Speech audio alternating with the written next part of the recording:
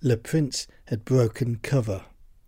He had applied for a US patent for his receiver and deliverer, and in so doing laid out his plans to be examined and eventually, fingers crossed, to be published as a new invention whose workings would be laid out in the public domain. Le Prince's proposal consisted of 19 pages and 10 drawings explaining in impressive detail the workings of his machine. Le Prince's camera, his receiver, was shown to possess multiple lenses with a corresponding number of shutters mechanically activated in sequence, and behind all this, 2 rolls of film, of gelatine or other substance, moving behind them alternately. Cranking a handle would bring all this to life. Le Prince's machine was also a deliverer. Once a sequence of images had been exposed and then fixed onto film strip, the camera could be turned into a projector by adding lights and reflectors behind the lenses and running the pictures back, running the machine in reverse, if you like. When it came to playing back these images, these strips would be mounted on endless metallic ribbons provided at regular intervals with holes and wheels with pins set on their circumference. Or, in other words, Le Prince seems to be describing perforations. He would fit the strip of images onto some kind of band which consisted of the endless metallic ribbons which had holes or perforations or sprocket holes. The wheels with pins on their circumference would be the sprockets, turning round and moving the ribbon with a film strip on. Let's call this device, this deliverer, which was basically the camera in reverse, the main deliverer. And we're giving it a name because there was another way of viewing a sequence which Le Prince had incorporated into the patent design.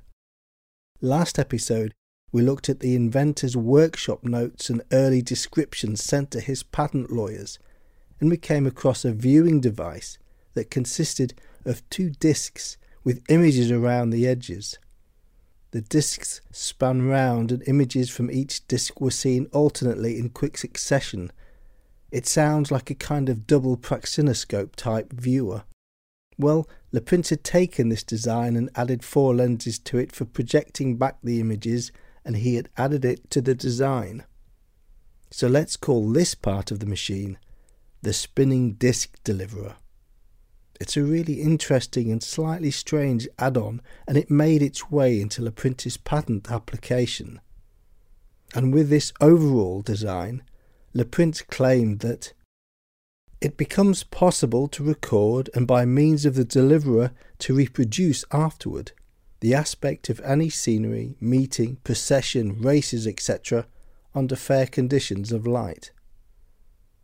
This was the design Le Prince submitted to the US Patent Office to be inspected by examining officer William Burke. All Le Prince could do at this point was sit back and see what Mr. Burke had to say about it all.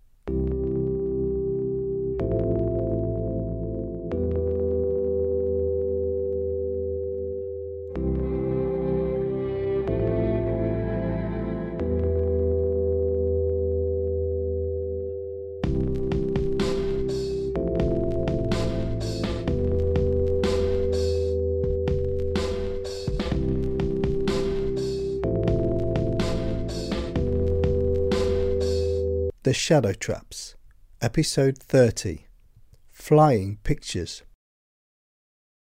Looking through the New York Times of the 21st of December 1886, one might come across Buffalo Bill's Wild West show playing Madison Square Garden, prominent Mason insane, Irish police outwitted, a steamship founders. On page 2 of the paper was a sad tale of an old man's suicide. A real estate broker with little business to do had shot himself in the head with an old-fashioned .42 caliber Derringer. He had left a note. "Sir, this is a case of simple suicide, and there is no need of a coroner's inquest. Being an old man, somewhat unfortunate and feeble, and at the same time poor, I am unwilling to go to the poorhouse. So I have decided to make an end of it. Respectfully, Amos R. Binney. Born October 31st, 1819, died December 18th, 1886, age 67. Back in the land of the living, and over a month since applying for his patent, Louis Le Prince was about to receive some other news himself. On the 21st of December 1886, Mr. Burke, the examiner for the US Patent Office, wrote to Le Prince, care of Munn & Co., Le Prince's patent lawyers.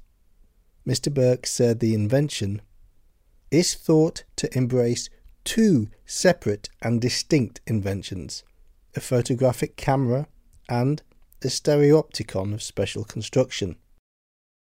Now, as an aside, viewing devices were often known as stereopticons even though they weren't 3D. Anyway, consequently, the Patent Office advised that a division is considered necessary. And then the Patent Office had added that, when properly presented, the alleged invention will be examined upon its merits. William Burke, Examiner. In other words, the Patent Office considered that two separate inventions were being included in a single patent application. This was Le Prince's first setback in what would be a protracted and frustrating affair.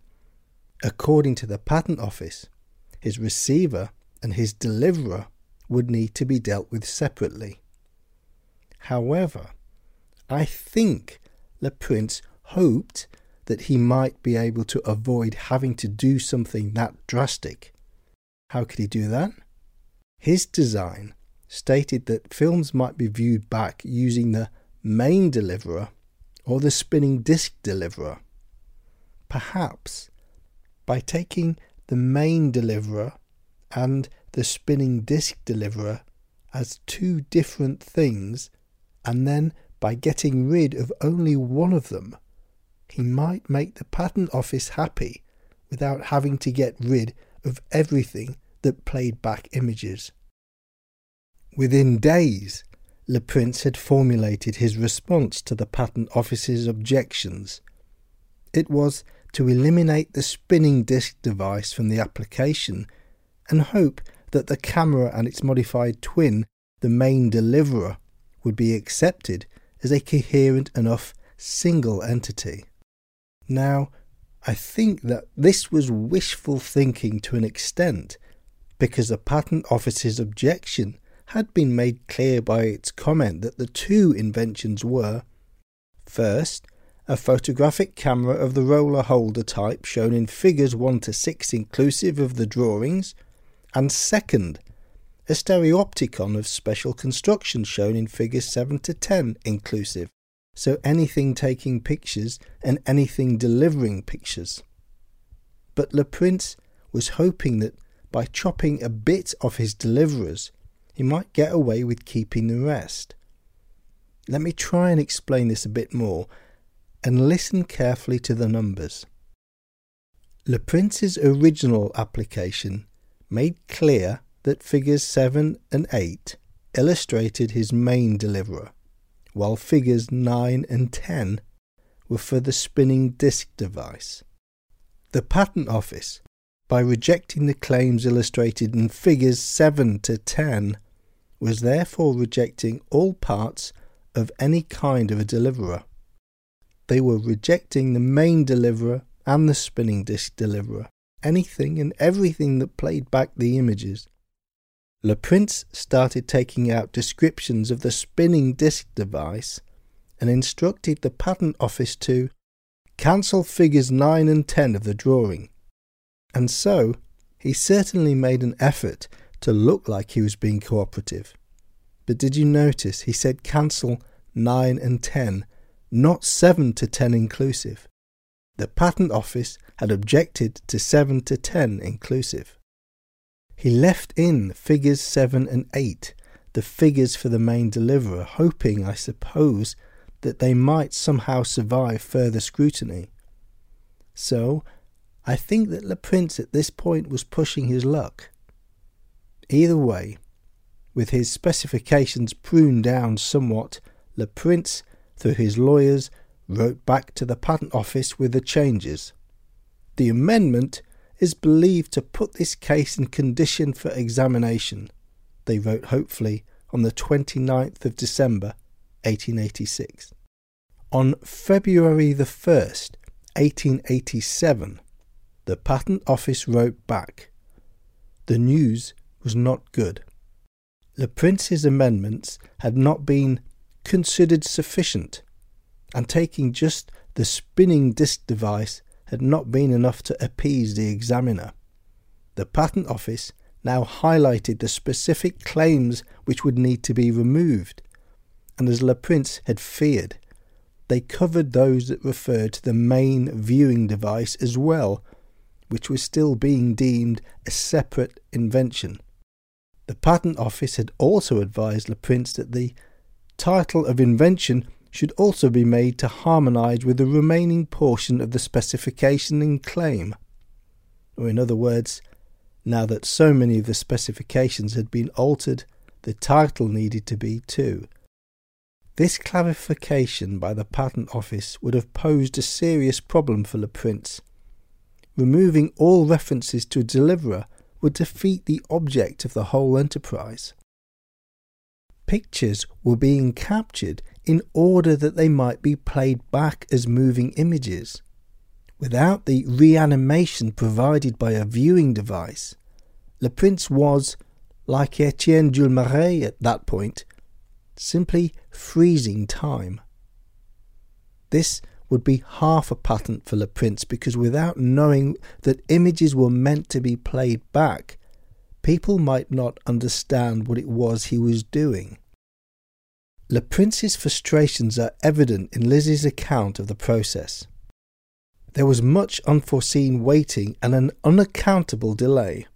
Finally, my husband's friend, Clarence A. Seward, a former director of the Lincruster Walton Company, advised an immediate personal visit to the Washington Patent Office and offered to write a letter of introduction to the chief of that bureau and mail it directly to Washington to gain time. That letter appears to have been lost. Now, writing directly suggests that Seward was happy to bypass Le Prince's own attorneys. It also suggests that Seward had a close relationship with the officials at the Patent Office. Le Prince did in fact make a personal visit to the Patent Office in Washington, D.C. in March. He reported back to Lizzie on the 30th. I did well to come myself. Whether from inattention or other reasons, the examiners had not understood the scope of my invention at all. The head of the bureau is, however, a very good fellow, and I hope to see things move along tomorrow. In the absence of Seward's letter, I have had recourse to the representative of my New York agent and have found him most useful. I have an appointment for 9 o'clock tomorrow to rearrange certain phrases of the patent to obviate a new examination by the Bureau, which means another 6 weeks or more delay, and yet assuring the recognition of the principle, and I hope everything will be in proper order by tomorrow afternoon. But I am not sure of being able to leave before the night train. I am going to prepare the rearrangements this evening to economise the most time possible tomorrow. Note the phrase, from inattention or other reasons. Possibly a hint at Le Prince's growing suspicions of the Patent Office. Lizzie wrote, on his return to New York, my husband told me Hole was at last settled, but that he had great difficulty in making the officials realise the scope of his invention until finally one of them exclaimed, "Why, this is the most wonderful invention of the age. It's a good thing for you, Mr. Le Prince, that we are not living in the days of witchcraft, or your very life would be in danger."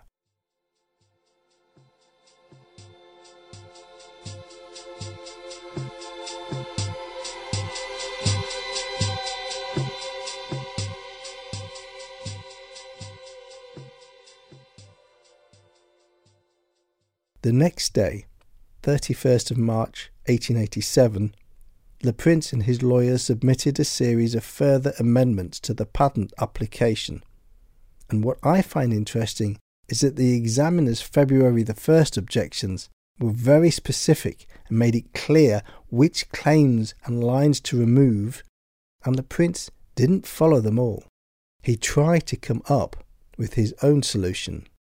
Now, reading through the 3 pages of alterations, I think I can see what he was trying to do. He was fighting to keep the main deliverer in the patent, and he was doing this by finessing the language of his specifications and claims to convince the patent examiner that the receiver and deliverer were parts of the same single entity. I'll give you an example. In his original description, he at one point wrote, "The deliverer is a modification of the receiver," which might have suggested to the patent office that one machine is modified, i.e. changed into another similar but separate entity. He replaced this with, "in the deliverer of my apparatus," and I think this is presenting the deliverer as an aspect of the same overall entity. Anyway, amongst further changes to the wording, there was another interesting one which I think might help us understand Le Prince's strategy. Except that rereading this, I have noticed that the patent examiner made a mistake which has complicated things slightly and which I'll come to in a minute, so please bear with me as I try and untangle things. In the original wording, Le Prince had summarised the receiver and then said, "and with a deliverer to reproduce and reconstitute such flying pictures in the same order and period of time in which they were taken, producing upon the eye of the spectator at any other time or place the very same effect or impression produced at the time of taking the photographs with a receiver." In other words, the deliverer could play back these flying pictures so that you could see the same thing a spectator had seen when the camera was actually filming it. Now, to the words themselves, Le Prince started the paragraph by saying, "and with the deliverer to reproduce and reconstitute such flying pictures." Well, I can see how Le Prince might have thought that the word "and" was signalling a second function. I can do this, and I can do that. And remember, he was trying to present this as one invention, so he added a little something. He put, "and with the deliverer, carry out or complete my process and reconstitute such flying pictures." This addition, I think, shows us Le Prince simply reframing his design for the examiner. "Complete my process," he says. All these different things, the taking of pictures, the showing of pictures, are part of one process. Without the deliverer, therefore, the process is incomplete. These aren't two things. These are two parts of one thing. I think this is what he was saying. Except, and I only noticed this as I was putting together this podcast, and I wonder if it had anything to do with the examiner's decisions going forwards, except that the examiner had misread Le Prince's instructions. I should point out that the amendments Le Prince sent into the Patent Office on the 31st of March 1887 were all handwritten.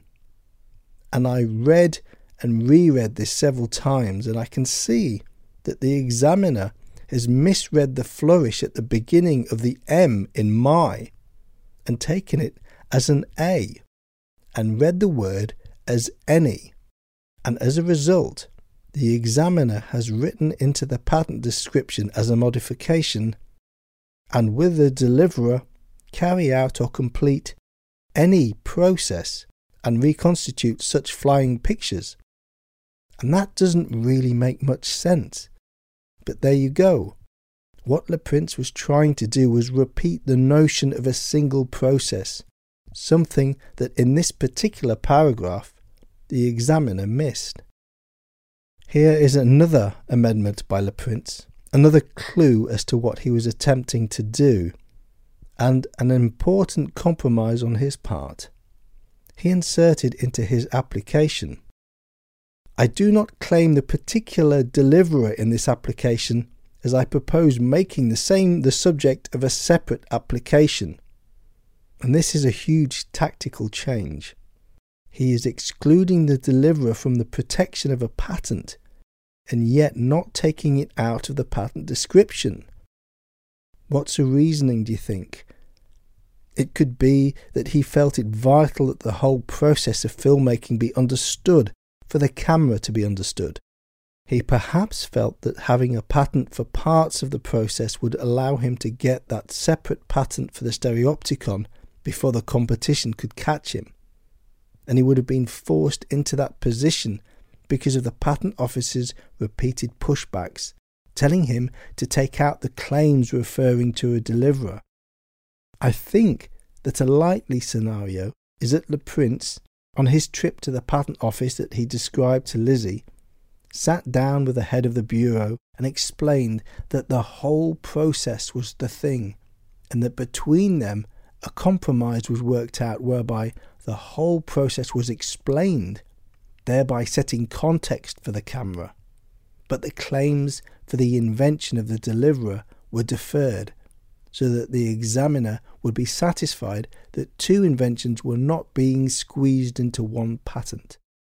This seems to have been a belt and braces approach by Le Prince, who is now trying to present everything as a single entity and simultaneously seeking to claim patent protection for only part of it.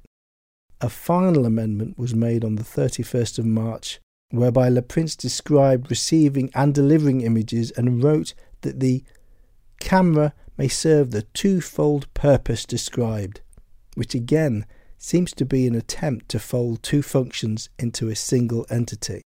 And so, in a nutshell, I think that Le Prince's strategy was to say, look, these are two functions, receiving and delivering, that make up a single process, that are parts of a single entity, and that must be understood as a whole. But to be sure, whilst I am describing this whole, I am refraining from trying to claim the second part of the process as an invention so as to avoid the objection of two inventions in a single patent. And I have a sneaking suspicion that Le Prince might have imagined a silver lining in that, despite all his compromise, having his deliverer at least laid out in such detail in a patent would probably, surely, have provided him with a strong legal argument against anyone who tried to copy the idea. It could be asked, how could the Patent Office not see what Le Prince was trying to say? How could they not see that playing back the images was an integral part of film? That film does not exist without playback. But I think it is once again a case of historiography. Film didn't exist. And the idea of putting all these things together was the thing that was new. Cameras that looked similar to Le Prince's and did similar things existed. For example, multiplying cameras that had several lenses and took several pictures at the same time in order to produce more portraits in a shorter amount of time. These kinds of things would have been reference points for the examiner. Muybridge's Zoopraxiscope played back looped bursts of a second or so of movement, but not continuous recorded movement. Cameras were lots of things. What Le Prince wanted to do with his wasn't necessarily the most obvious useful one, which is hard to imagine now, but not perhaps in 1887. So, Le Prince's grand idea, his process, wasn't as obvious as it seems now, and it's understandable that the Patent Office took its time getting to grips with it. Or, as Lizzie suspected, was there another reason for the delays? Thank you for listening to this episode of The Shadow Traps. If you'd like to know more about this project or to support it in any way, please go to the Patreon page at www.patreon.com/The Shadow Traps. Thank you very much for listening.